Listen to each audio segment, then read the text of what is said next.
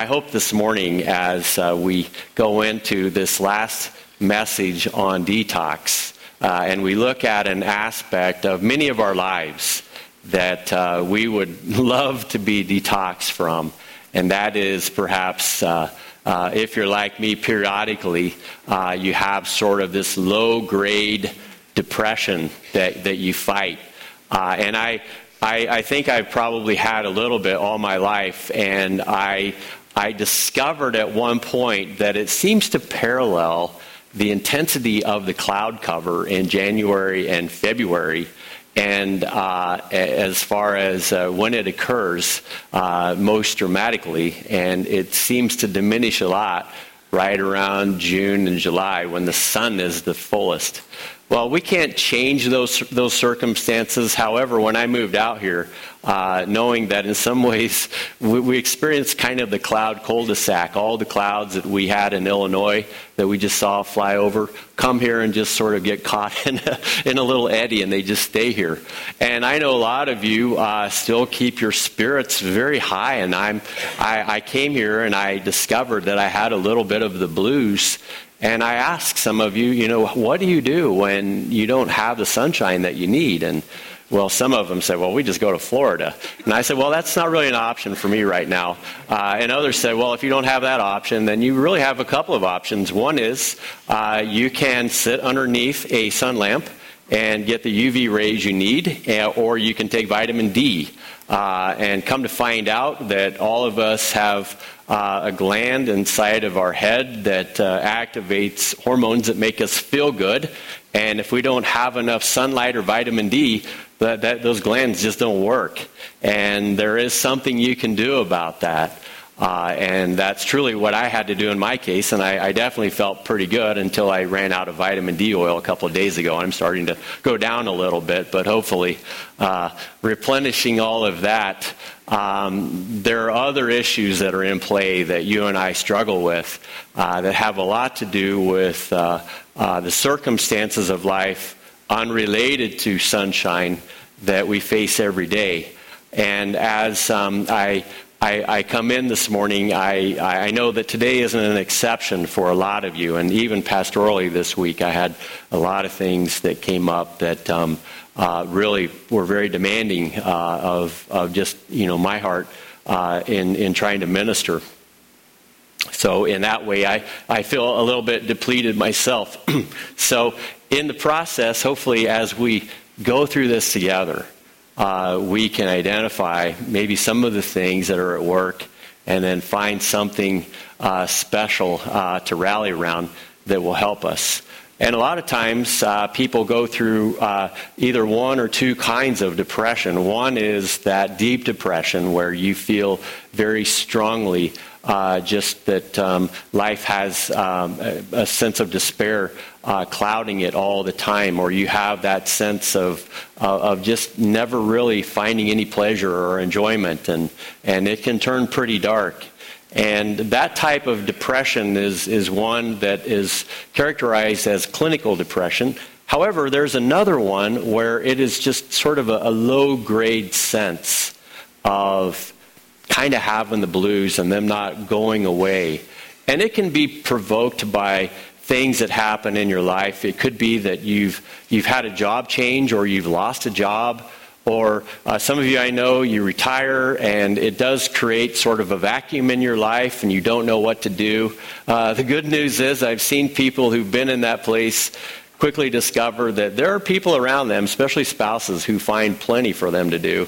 And at times they're wondering if retirement is everything that they were promised. But there's also other things that happen when we have any transitions in life. If we've moved, maybe some of you have moved here in the last few years, or you're facing the prospect of moving away from connections that you have, and you sense the grief that's creating in your own life. Maybe you've had a love interest in it and it's gone south, and you're feeling, that's something that I thought I got over a long time ago, but it's still there. But regardless, there is a heaviness, and maybe the heaviness is something that you know it's there and you don't really even know quite why. It's there. You don't understand it. You just know that you have it. You can't articulate it, but you realize that your heart is heavy. Now, I don't want to depress you too much in this message. I hope that you come away encouraged. But we do have to go down into the valley a little bit before we can appreciate the mountaintop.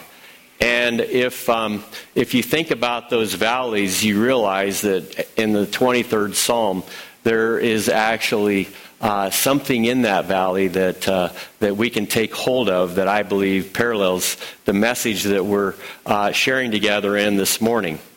But I can only say that the diagnosis for depression is pretty common. I mean, if you take the millennials, for example, as a generation of kids, about a third of them would say that they have this low-grade depression all of the time, partly because the opportunities that they look forward to that their parents maybe enjoyed from college education aren't really there. Maybe it's because college is the new graduation from high school as far as getting anywhere in life. Maybe it's because you're 30 and you don't quite feel like you've grown up yet. I have a couple of kids. One of them is rounding the corner to the finish line. And I know, it's funny, if you have kids, you see characteristics in them that they share with you. Now, a lot of us would say, yeah, all the good ones are with me and all the bad ones are with him or her. But the reality is it's a mixed bag, and some kids take after you more than others in different seasons of life. And my daughter, she's getting ready to graduate college. She is out scouring the landscape for jobs, looking to make connections with people, and trying to find that pathway that she feels like will open up the door to her career. But she's in that limbo state right now, and I've had to talk to her on the phone a number of times to kind of keep her spirits where they need to be and encourage her along and coach her along. And I know that in some sense, her heart's going to be a little heavy until that time comes when somebody says, yeah, we'll bring you on board. And then, of course, she'll have a whole new set of challenges. There'll be a wonderful honeymoon, and then there'll be the reality of your boss and expectations and things that you never were taught in college. But I'm not talking to her about that right now. That's another conversation. But I can appreciate where she's at, because as the writer of Ecclesiastes says, there is a time for everything. There is a time to laugh, and there is a time to mourn. And none of us in this room are exempt from the laughter or the mourning. They are just wired into the way life was designed by God. But if you're in a season like many of us are or have been, maybe you can relate to what the psalmist said in Psalm 42:5. In it, David writes, "Why am I discouraged? Why is my heart so sad?" And it is just a way of blurting it out. I'm feeling it, so God, I'm going to tell you about it. Because if there's anyone out there who can help me out, I know it's got to be you. And hopefully one of the reasons why you're here today is because you've discovered that it is Him. And He does help us with so many things in life. And yet, when we are sad, we ask ourselves, maybe as we read this in other translations, why is my soul so discouraged? And it's like I'm up in the balcony and my soul is down here, and I'm talking to my soul from up there, and I'm saying, "Soul, what's wrong with you? Why are you so sad?" And the truth be told, maybe we know, maybe we don't know. And if you look at your life, I'll tend to get up in the morning and I'll think about my day, but I'll also think about what I was doing yesterday or the week before, things that I've got to follow up on or things that I've got to begin to act on. But I know this, in that conversation that I have with myself in the morning, sometimes I'm looking in the mirror and I'm saying, man, I have regrets from the past. Or I'm looking in the mirror and I'm saying, man, I know how this day is going to unfold. I can just see it coming. And Friday was that day for me this week. It's all a blur now. Thursday, I believe, was that day for me. I got up in the morning. I'm not even out of the shower. And my wife tells me, did you charge $590 to the YMCA in Youngstown? And I'm like, what? And she says, I thought so. I said, you're right. I get up in the middle of the night. I drive up there. I work out. That's why I'm so buff.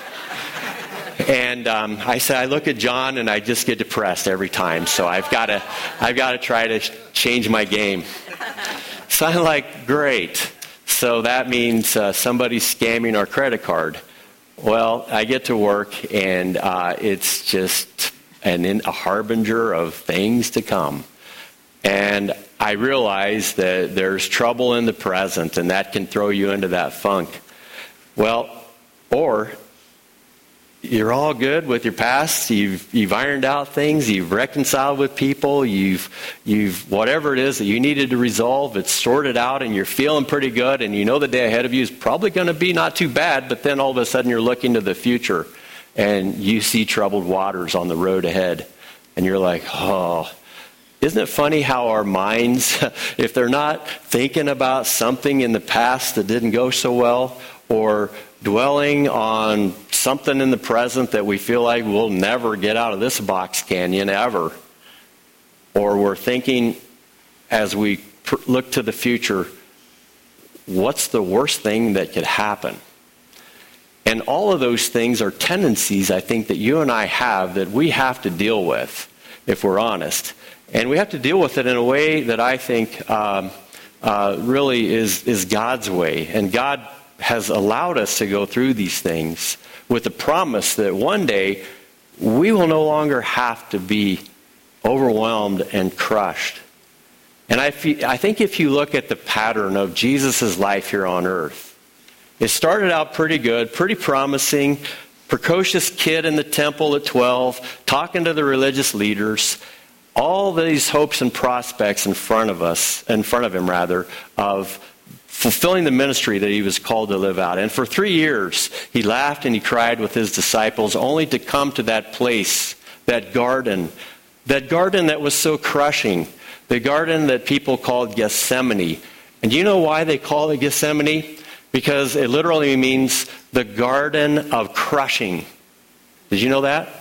That's where they go to stomp on all the olive oils to take the oil and extract it for the purpose of the usage of olive oil and consumption.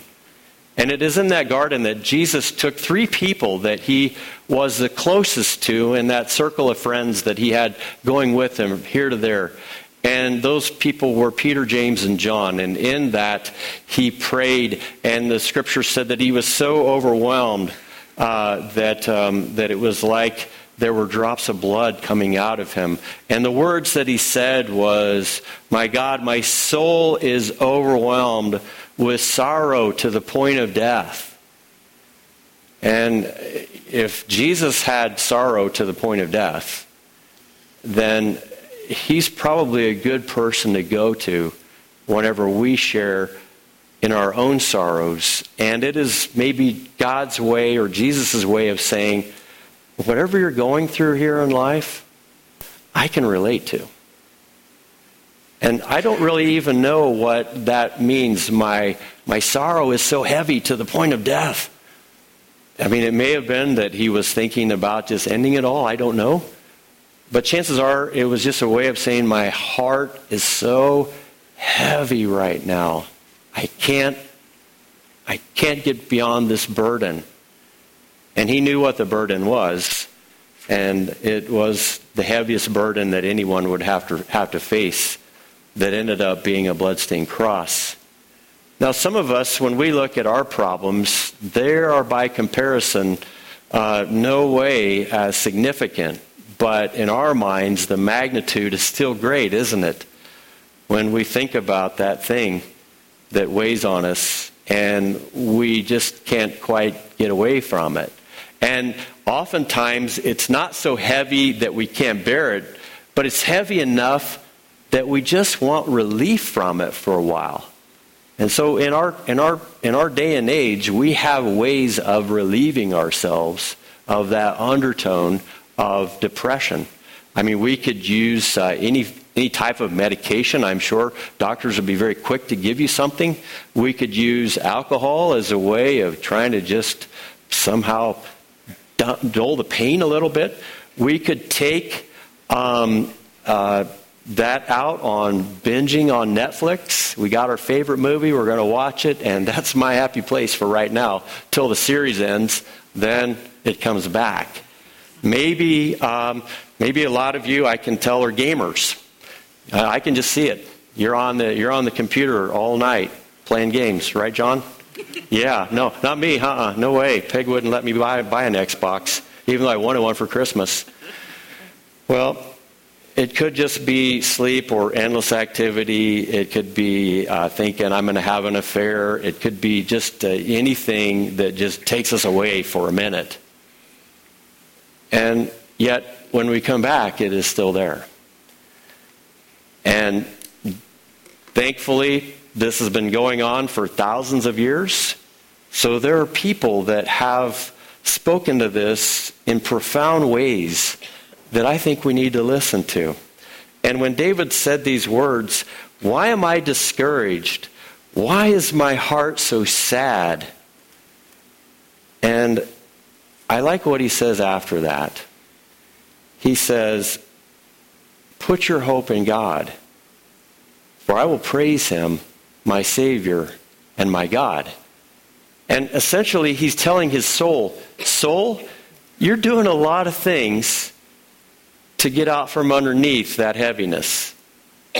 Here's what you need to do that will get you through and that will last.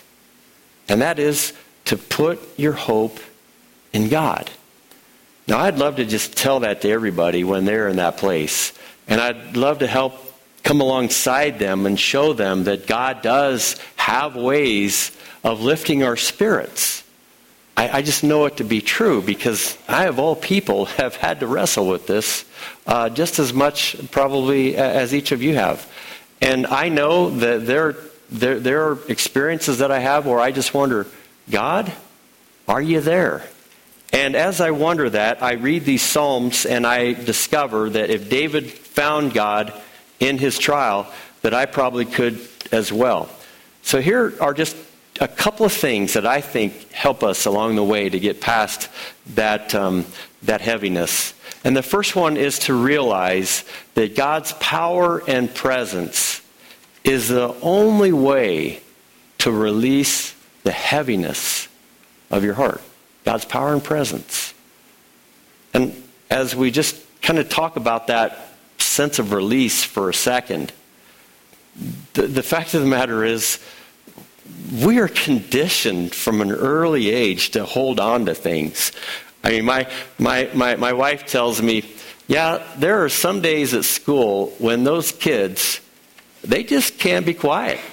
I mean, they just can't really get a hold of their mouths enough to shut it down so that we can do things. So one of the trade secrets in the industry at her school is these kids are young and they like to play games. So they're asked, let's play the quiet game for a while. You say game, they're on it.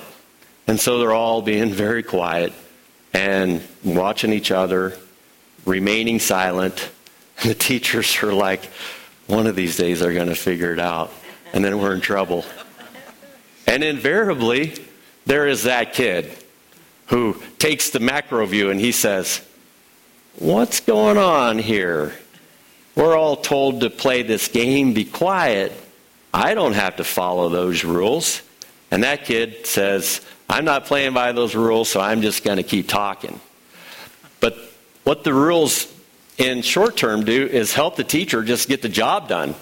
But in the long term, those rules, along with so many other things that we're taught, and I wouldn't say that's the primary cause of it, but as a male at a young age, we're just taught to hold it in, to suck it up, and just don't really complain. And I think for the most part, that has some value, but there are things that, as a male, you get locked up inside of you, and you're told not to tell anybody stuff that's churning in your soul. And you just feel that quiet desperation that they talk about in Death of a Salesman, for example, of just no one really knows the pain that I have. But Jesus does. Isaiah called him the man of sorrows. He was the one who was despised and the person that was rejected by mankind. But before I get to that sense of his identification with us, I want you to be aware that, as the Bible says, there is a time to be both joyful and a time to be in that place where your heart is heavy. It's just a season, and it's a time. And maybe sometimes God is saying that season will end a little quicker if you take some steps. And you recognize that God's power and presence is the way past that heaviness. And as we begin to discover a little bit how to move past, I love what it should be the minister's manual. It should be on the front page. And it is 2 Corinthians chapter 1. And in it, Paul is in the state of his own turmoil. He has a church that he's writing to that really has caused him a lot of heartache. And he's feeling the strains of a low-grade depression with them. And he even blurts out in these two letters some angry words at the church. And yet, in all of that distress of things not being what they should be, he opens up this beautiful letter at the beginning with praise be to the God and Father of our Lord Jesus Christ, the Father of compassion and God of all comfort, who comforts us in all our troubles. Now, there's a word that is repeated in this first opening chapter, and it's the word, excuse me, it's the word comfort. And there is one of the names of God is the Holy Spirit, and one of the characteristics of the Holy Spirit is what the Bible calls a paraclete. And paraclete is a Greek word which means to come alongside, to be that person that is right there with you in the midst of what you're going through. And God is saying, by my Spirit, I am there to comfort. So we're kind of locking this down. God's power and presence. God has the power to lift our spirits because God's already been down there himself. And God has the presence through his enabling of his Spirit to lift our own spirits. And I know there are many of us in the room who felt the presence of God. And as if you're like me, you know that keeping God close is an important part of just keeping not only your sanity in a crazy world, but it also helps you to keep your true north, what it is that defines your life here on earth. And what are the boundaries that you live out here in life? But there's also that sense that God is just that comforting presence. Now, I remember when I was a kid, my parents were kind of a mixed bag sometimes. It seems like when my mom was the bad cop, my dad was the good cop. And then there were times when my dad was the good cop or bad cop and my mom was the good cop. And I never knew who to expect whenever I was in trouble, either in pain or causing pain to them. But I remember playing ball with a friend and getting whacked with a baseball bat right in the neck. And I'm like, oh man, I think I'm going to die. And I ran home and I'm gasping for air and I'm just thinking, this is the end. I'm just here to say goodbye to you all. It's been wonderful these 8 years that we've lived together. And I know my dad probably just had to be laughing. But he came alongside me, told me a little story about something that happened in his childhood that was very similar. And the fact that he's here to tell me says that he lived through it. I can't tell you how comfortable that made me feel. I realized that my trip to the funeral home was a little bit premature. And he assured me that I had some time yet, and I should just hold out. But he turned it into something kind of humorous, even though for me it was catastrophic. And I think that's the way God the Father is to us. But the way that he does it sometimes is a little surprising, because we don't always know how he's going to do it or where it's going to come from. And as we're just carrying this weight and feeling this pain and the heaviness of the moment, maybe some of you are saying, I do believe that God's power and his presence do all that. But Leonard, I got to tell you, there are a lot of times I honestly don't feel it. I mean, I've prayed, I've asked, I've gone through my dark valley of the soul, and it's just like I haven't really sensed that he was there. And I even had this conversation with my daughter about a month ago, and I'm listening to her say these things, and I'm like, this is also territory that I've been down. And what I've realized is there are occasions when God speaks to me in private in a still small voice. But most of the time, when I experience God in the way that I need to experience him, I've discovered through trial and error, through just a lot of missteps along the way, I've discovered this. And this is the second point. And this is the thing that I think I would just like to shout out from the rooftops. And that is God's power and presence is only experienced consistently around other people in community. Jesus said, where two or more are gathered in my name, there I am. And a lot of us, we hear that verse and we're like, well, yeah, you're also with us when it's just you and I. And we find promises in that regard. But I think what Jesus is pointing to here is something that we don't really consider that much. And that is, it's necessary for us to be around other people when we're going through this time of low-grade depression. But it isn't just any other people. It's people that we trust. People that make us feel safe, people that care, people that we know have our best interest in mind, people that, like us, not perfect by any stretch, but people that nonetheless are daily intentionally trying to keep the Lord front and center in their lives.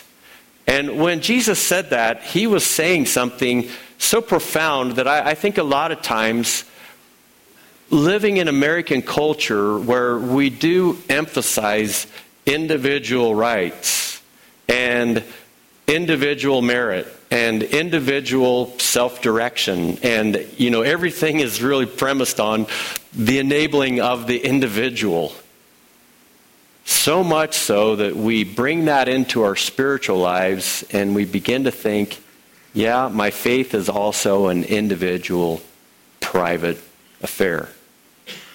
And if you're just coming in the doors, you can certainly leave it there, and no one's going to force you to open up to other people. But what you find in time is that you begin to experience other people's lives, and when you do, you find that if they're sincere in their faith, those are also the people that will help you the most when you need God the greatest. And so God's power and presence is I think, only consistently experienced in community. So what does that mean? One of the things that we have historically done here is we've had Sunday school classes, which have been wonderful for creating that sense of community. You go from just being in the pews to those type of gatherings. But what we found over time with the baby boomers and people that follow, many of the Sunday school classes have historically been structured as really a teacher giving information, and sure, there's fellowship, But a lot of the younger people, as they come and they wrestle with their problems, they certainly crave the teaching, but they also crave the interaction where a person knows when they're hurting and they come alongside them. And there's an intimacy that begins to develop in that creates bonds that last a lifetime. And in the course of my experience with Sunday schools, I've certainly learned a lot and had some of those bonds. But it is whenever I've gathered with people in homes, in more personal and intimate settings, that I've really felt like, yeah, I feel a lot stronger out of that. And if you're like me, if you've ever gathered in a community of people that love each other, that also are struggling and sharing their trials and their victories and even their defeats in the safety of that place, they all would tell you, I wouldn't change that experience for the world. And God is saying, if you really need me, the best place to find me is in the lives of other people that I'm living through who can minister to you. And it just takes our faith to really a very sustainable level. And I just wanted to show a picture real quickly. My wife and I, we didn't have any kids yesterday. It was weird. And so what do? We did something that I avoid like the plague, but I'm feeling magnanimous. And I said, honey, let's go see a movie. Any movie that you want to go see. And I'm thinking, don't do chick flick. And she chose a movie that we both liked. I'm like, she's a keeper. So we go to the mall. She says, I got to go to the mall and look for some jeans. And I'm like, the mall. But I enjoyed the company, so we went. And I saw these people there. And I hadn't seen these people in about 8 years. But as soon as I saw them, it was like there was a bond. Because when I first came, I was part of a small group, and there was a young couple who just started coming and just recently married and not really sure about the faith thing, and they were just getting off the ground in their understanding, and invited them into a group. And then Chris, who is on your right, and Courtney on your left, were baptized here. And they were in our small group, and we had highs and lows and ups and downs and all kinds of wonderful conversations. And then, sad as it is, life changes. They moved on where their work led them and had to go to another church. And so when I saw them, I'm like, oh my goodness, it's Chris and Courtney. And we hugged them, and all of a sudden we discovered it's not just them, it's two more. And they've multiplied. And as I saw that, of course, I was just thrilled to know that the Lord is still front and center in their lives. They go to a big mega church. They said, we like our church, but we just don't like it as much as we did when we were with you guys. Because we kind of miss that intimacy, that community, that sense of connectedness. They said, we long for that even where we're at. There's strengths and weaknesses on both ends of the continuum, but it was so good for me to just hear them say how much community meant to them and how much the bond that was there had been created. Now, in later on in the spring, we're going to be launching community groups, and hopefully that will give people a chance, if they want to engage, to do so accordingly. But we also have existing Sunday school classes that definitely help along the way, and we can direct you there.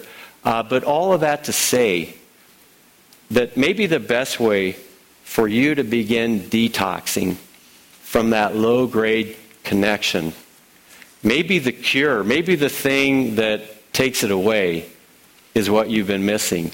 And that is to be a part of a church body, not just in pews, but also in community groups where you can begin to experience God on levels that your soul longs for.